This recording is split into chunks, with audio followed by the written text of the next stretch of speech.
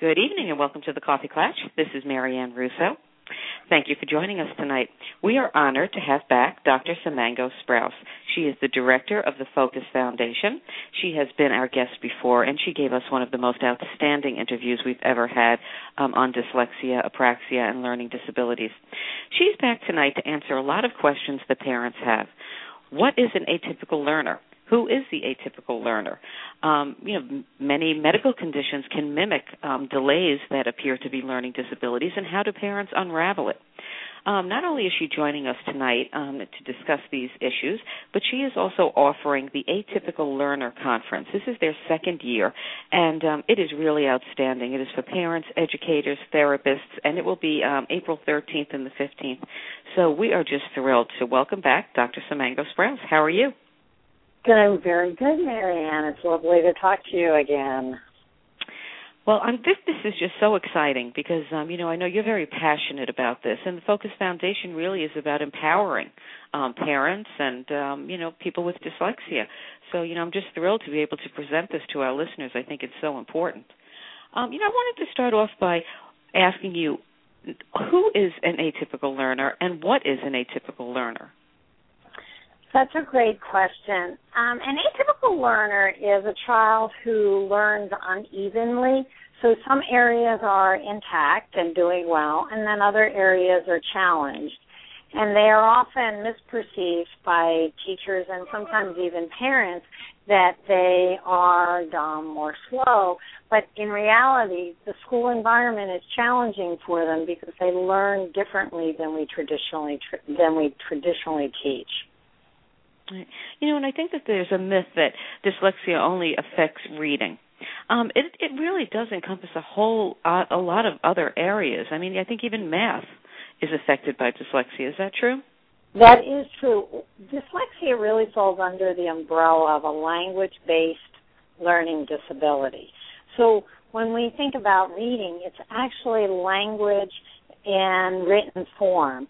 So if you have a language-based learning disability, the dyslexia comes with it, but it can affect, how you put your thoughts on paper. It can affect how you express yourself. It can actually even affect your motor. So the kids with dyslexia are often a little bit clumsier, a little bit less organized in their motor movements. They can have speech delay. So it's a wide umbrella. It has lots of sort of tentacles from it, and it's often missed because the kids are intellectually often within normal limits, but they don't succeed. Go ahead. No, I was going to say, that's very true, that I think people assume that, children that have dyslexia, are not intelligent, and it couldn't be further from the truth. It's a processing problem, isn't it? It is a processing problem, and it can be auditory, so how well you understand what you hear, how well you can listen. It can be visual, so when you look at things, you have difficulty recognizing things that are similar or patterns that have rules to govern them. The sort of classic dyslexic of what people think is the classic dyslexic is the child who reverses his numbers and his letters. But that is like merely the tip of the iceberg. Right. Yeah, that really is such a misconception. Do you find, thinking styles have become, gladly, really noticed now, and people are paying attention to the fact that different children have different thinking styles, and that transforms into learning styles. Do you find that children with dyslexia have a certain type of thinking style? Well, I don't know that they have a certain type of thinking style. They have various types of styles, but the difficulty they have is it is not often in an organized fashion. So they may be visual in how they absorb information, so they can look at a page and remember what the page is. But then what makes it confusing is when they put it down on paper, which also has a visual component to it, it's disorganized. So they clearly have their own preferential thinking pattern, unique to them. But I don't think we could say there's a characteristic pattern because you have a dyslexia. My oldest daughter had dyslexia, and we hadn't caught it much. She was, I think, in fifth grade, because she was sort of like plugging along, and it was just a struggle for her. that really didn't need to be. So as with everything else, early intervention is key. But as you know, I am passionate about looking for any type of medical reason for any of these children's developmental delays or learning disabilities. So are there any type of medical conditions that a parent should just, look for to rule out when they see their child is struggling and having some delays? There are, and that's what the Focus Foundation is actually focused on, which is that 1 in 500 boys and girls will have an additional chromosome. For girls, it would be additional X. For boys, it could be an additional X or a Y. And they have a 95 to 99% chance of having dyslexia. So the reality is that only 75% of the kids, only 25% of the kids are identified, which means 75% are being classified as dyslexia with no known cause, or ADHD with no known cause. So it's a very common explanation for dyslexia, and it should be either ruled in or ruled out because there's actually treatments available based on the diagnosis in addition to what you treat the dyslexia. I would imagine that also would be important to really get a good vision evaluation, because I know with my daughter it wound up that she had a convergence problem, which I don't know if that is separate to dyslexia or if it's part and parcel. Yeah, it's interesting. The research literature does, we've been talking about it, and there are now articles coming out. There is this idea of visual convergence, or what I call ocular motor, the idea of the eye being able to visually track across the page through midline to the other side. And we actually have data that we will be, we hope to publish in the future, that shows a very interesting pattern that our kids with dyslexia often start on the wrong side of the page. So they start on the right side. So they're actually, their comprehension is compounded, their problems with comprehension is compounded because they're starting on the wrong side of the page, and they have to go back to the right side, so there's lots of visual disorganization. Right. And it's funny, I don't know if I've told you the story before, but the way they found it with my daughter was that she was sitting in the classroom, and all of a sudden she jumped up and she read a sentence that the teacher had going around the room. And she said that she's had that up for 15 years, and not one student has ever been able to read it, and it was because it was written backwards. And I remember I said to her, well, that's great. She can read backwards. Now we have to get her to read forwards. But, that's exactly right. So now let's just say that a child does have a medical reason, whether it's chromosomal or whether it's a convergence or a optical motor problem. Does that affect in any way the way that you would teach this child, or does it change the treatment at all? It does. And that's what I write about, this idea of targeted treatment. You go and look at the various medical differences or diagnoses, and then that gives you a much better roadmap for the child and his learning or her learning. So we would change treatment because we would substantiate potentially that there's an ocular motor problem. Or on our boys who have extra X's, they receive testosterone at different intervals in their life, predictably at puberty, and that is important for them to help their learning and their organization. So the medical diagnosis is very critical to crafting an appropriate IEP that's really going to be unique to the child. Right, because this is a brain disorder. And, parents don't like to hear that, but it really is. And in this case, as you're talking about with the testosterone, I would assume that it also is an endocrine problem. Is that correct, or right? Is it just and the a treatment? Boys with the with the boys with the extra X's, that's who they see as pediatric endocrinologists to receive the appropriate level of testosterone in order to help them in a variety of biological ways, but it also helps organizational, and I have articles written about it, and there are other articles showing that it actually helps a particular part of the brain that's vulnerable in dyslexia, which is the temporal lobe. So identifying these boys is very important in the dyslexic population because there's the possibility that they will receive treatment that will help both biologically as well as educationally and developmentally. Yeah, I mean, it's just so important. That's really one of the main reasons I started the Coffee Klatch, because, so many parents, when their children have behavioral issues or learning disabilities, they don't think to look for the underlying medical reasons, and it's just so important. In this case, and in my daughter's case, it was an endocrine disease, and it's just really important. But what really comes down to being important is to getting them the right support. And an atypical learner is going to need an atypical education, a differentiated education, I would assume at times. So, how would we? What would an IEP look like for an atypical learner? What would you like to see in the IEP? The typical, from my perspective, what I say to families is we want what we call SMART goals, which are specific and measurable and appropriate and reasonable and timely. But even more important, we want lots of very small steps that are sequenced in multiple domains of learning. So for an atypical learner, we would want to make sure we talked about the social language part of his learning and the written part of his learning and the comprehension part of his learning and the handwriting, the actual putting, crafting the words on paper, because all of those will factor in to his success in school.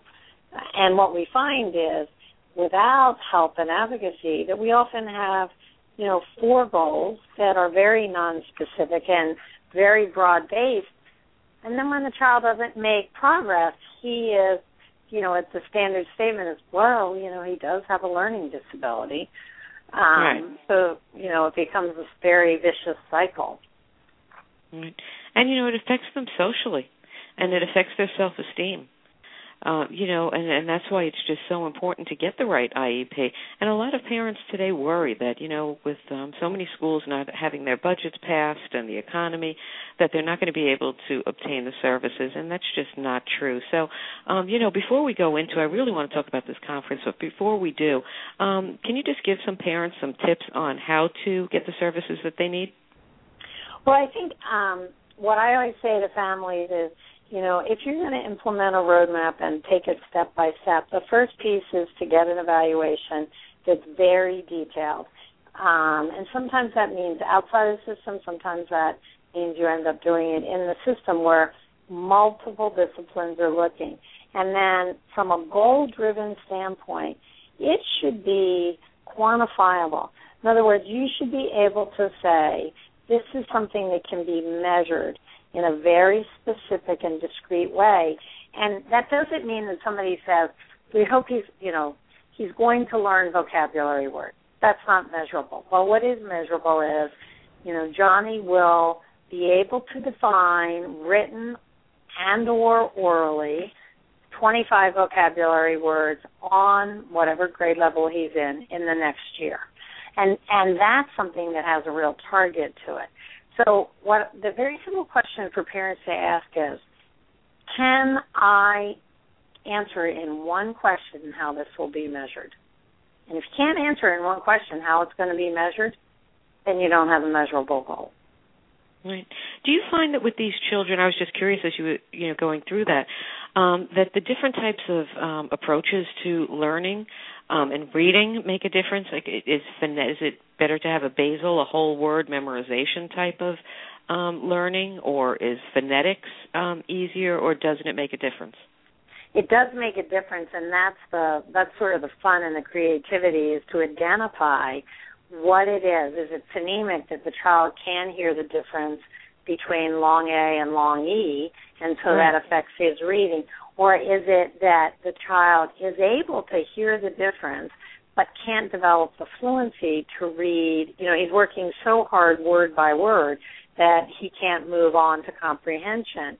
And we always talk about everybody has a different style, but a very basic piece of reading is the idea that when you see 4 letters in your mind, instantaneously, you picture what those 4 letters mean. So when you see B-O-O-K, your mind doesn't think about the individual letters. It actually so quickly sees the book, and that's how you know what those letters mean. So this idea of saying to kids, when you look at letters and words, what do you see? The kids sometimes are very accurate. They'll say, I don't see anything but a bunch of jumble. And right there, you're on your way to reading challenges, because the kids who are reading well will say, I can picture the whole scene in my head. Right. And that's why I was talking to you before about the visual thinkers and the auditory. But right. I want to talk about, and listen, anybody who really wants detailed information about what we've discussed, please listen to my first interview with Dr. Simango-Sprouse. It was exceptional. And we really went into detail about all of this, the chromosomes, the educational plans, and you can find that. We have it on iTunes, and you can find it on our website.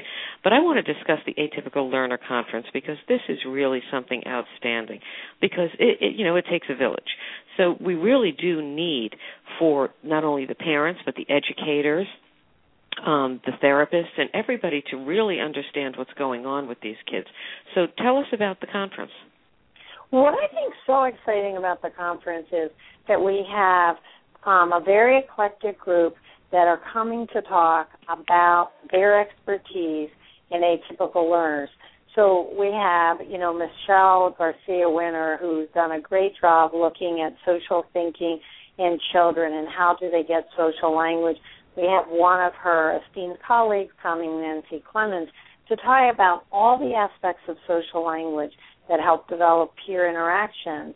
And then I'm speaking about this idea that having followed children now for 20 years with dyslexia and dyspraxia and, X and Y chromosomal variations, we actually have very specific information that has long years substantiated on its effectiveness that we can apply to anybody who has an atypical learning pattern, because we have so many variations. So we're talking about how do you find the right fit, the priceless fit that's going to make your child totally successful.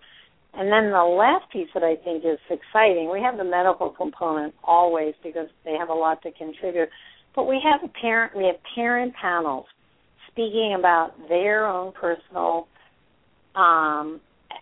experiences with their child. And we have families from little ones to families who have kids who have now are in college and have succeeded their expectations. And I think all parents love to hear other parents' input because it's so valuable. Absolutely. I want to back up a little bit because you said a lot in there, and I just want to make sure that, you mentioned social learning. What is social learning? And, how is it important in the success of these children learning?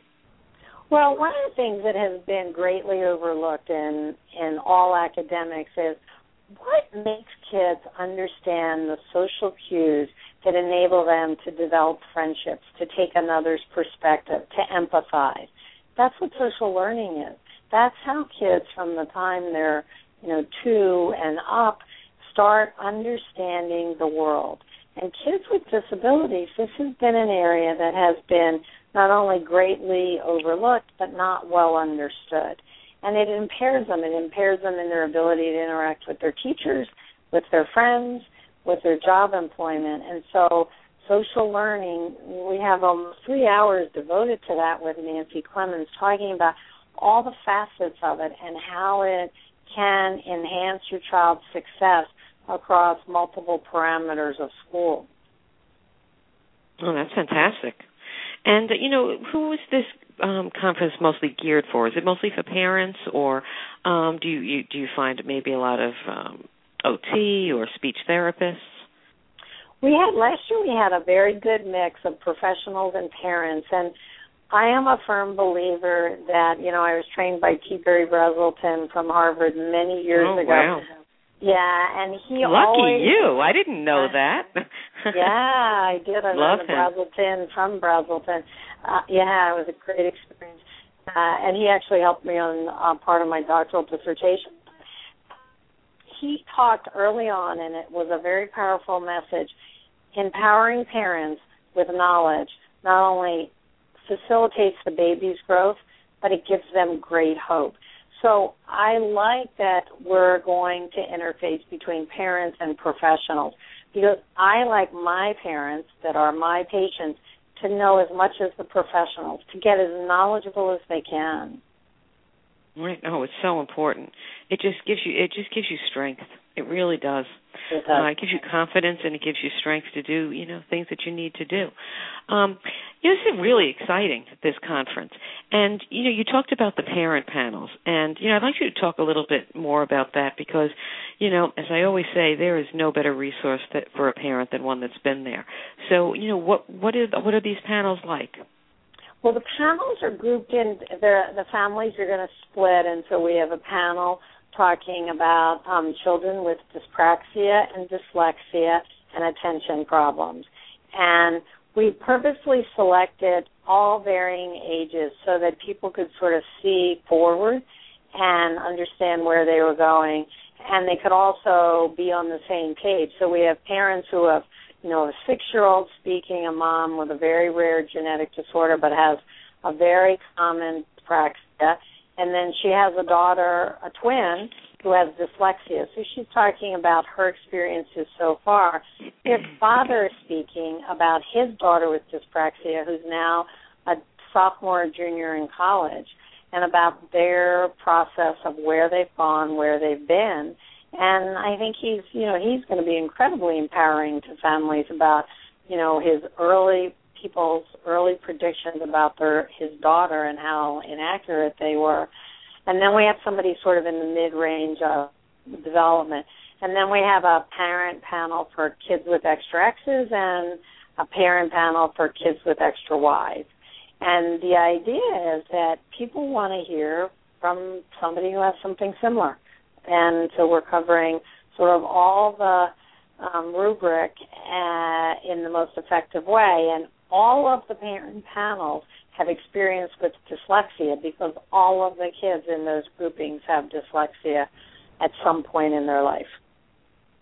I mean, the conference really is, it just interfaces with your mission of the Focus Foundation because the Focus Foundation really is about hope and empowerment, to bring people with dyslexia, to their full potential. And that's really what this conference is going to do. So, I think it's exceptional. When is it? Where is it? And how can parents attend? Okay, it is. It starts Friday night, April 13th, and goes through till Sunday, April 15th. It's going to be hosted in the Annapolis area, right off easy access off of Route 50 for families, and they can find all the information about speakers on our website, which is www.thefocusfoundation.org. And, we are taking enrollment and will be, accepting as many families as we possibly can so we can both educate and empower them. And then the other thing, which I did mention, which is really exciting, we have Dr. Jay Geed from the National Institutes of Mental Health, who's talking about, he and I have collaborated on several studies, and he's talking about brain imaging and, the volume of different regions of the brain. And, of course, he's very well known for his knowledge of sort of typically developing kids with ADHD, and then he and I work together on our chromosomal children. Wow, he's brilliant. That's fantastic. He's brilliant. He really is. I mean, that really is where all of these diagnostics and, with mental illness, even targeting treatments is going with these scans. And he's been a pioneer with that, so that's really very impressive. I also wanted to talk about, you have another conference coming up, in July. Why don't you tell us about that? Oh, I'll be happy to. We also host specialty conferences for kids with rare genetic disorders. So our July conference are for boys who have 4 X's and then a Y, and they typically occur only 1 in 100,000 births. So they're very, very rare. But we actually have the largest cohort in the world. We have more than 41 boys. So the families get together and it's educational, but we also host a multidisciplinary clinic so that they can be seen for consultation by specialists that are very familiar with the disorder so that we can enhance their care and then educate their families so that they can take it back to their communities and bring all that information back to their physicians and their care providers.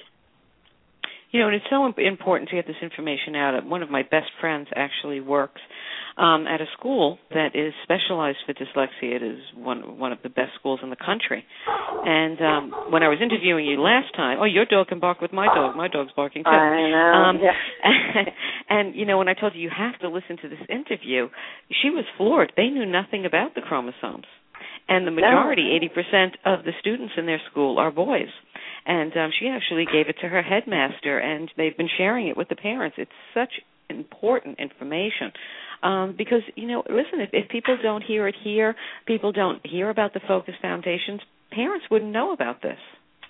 No, and what's amazing? Every time I do either an interview or an article, we will get calls within a month where families will say, I heard, I read, and I walked in and said to my doctor, do this test, please. And their child had it. I mean, it's absolutely uncanny, and it breaks your heart because they're like, I've waited for 5 years, 10 years, 15 years, Absolutely. Unnecessarily, yeah. Well, why is it that, and I'm not bashing anyone, but, why is it that this information isn't readily available to the doctors, to the educators? That the parents are able to get this information. If you have a child with dyslexia, it should be something even brought up at an IEP meeting, that this should be done, these testings. It's infuriating, really. But, before we run out of time, I want you to tell us, again, how parents can go and they can get, from your website, they can get tickets to this. Is that correct?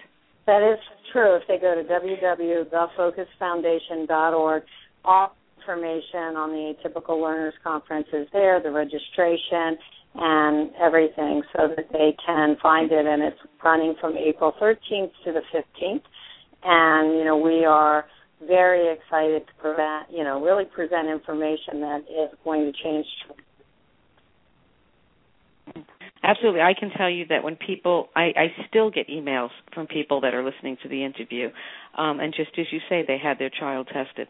And, it's very rewarding for me, but, I can't imagine what it must be like for you, when a parent goes, wow, there's a treatment for this that they never knew about.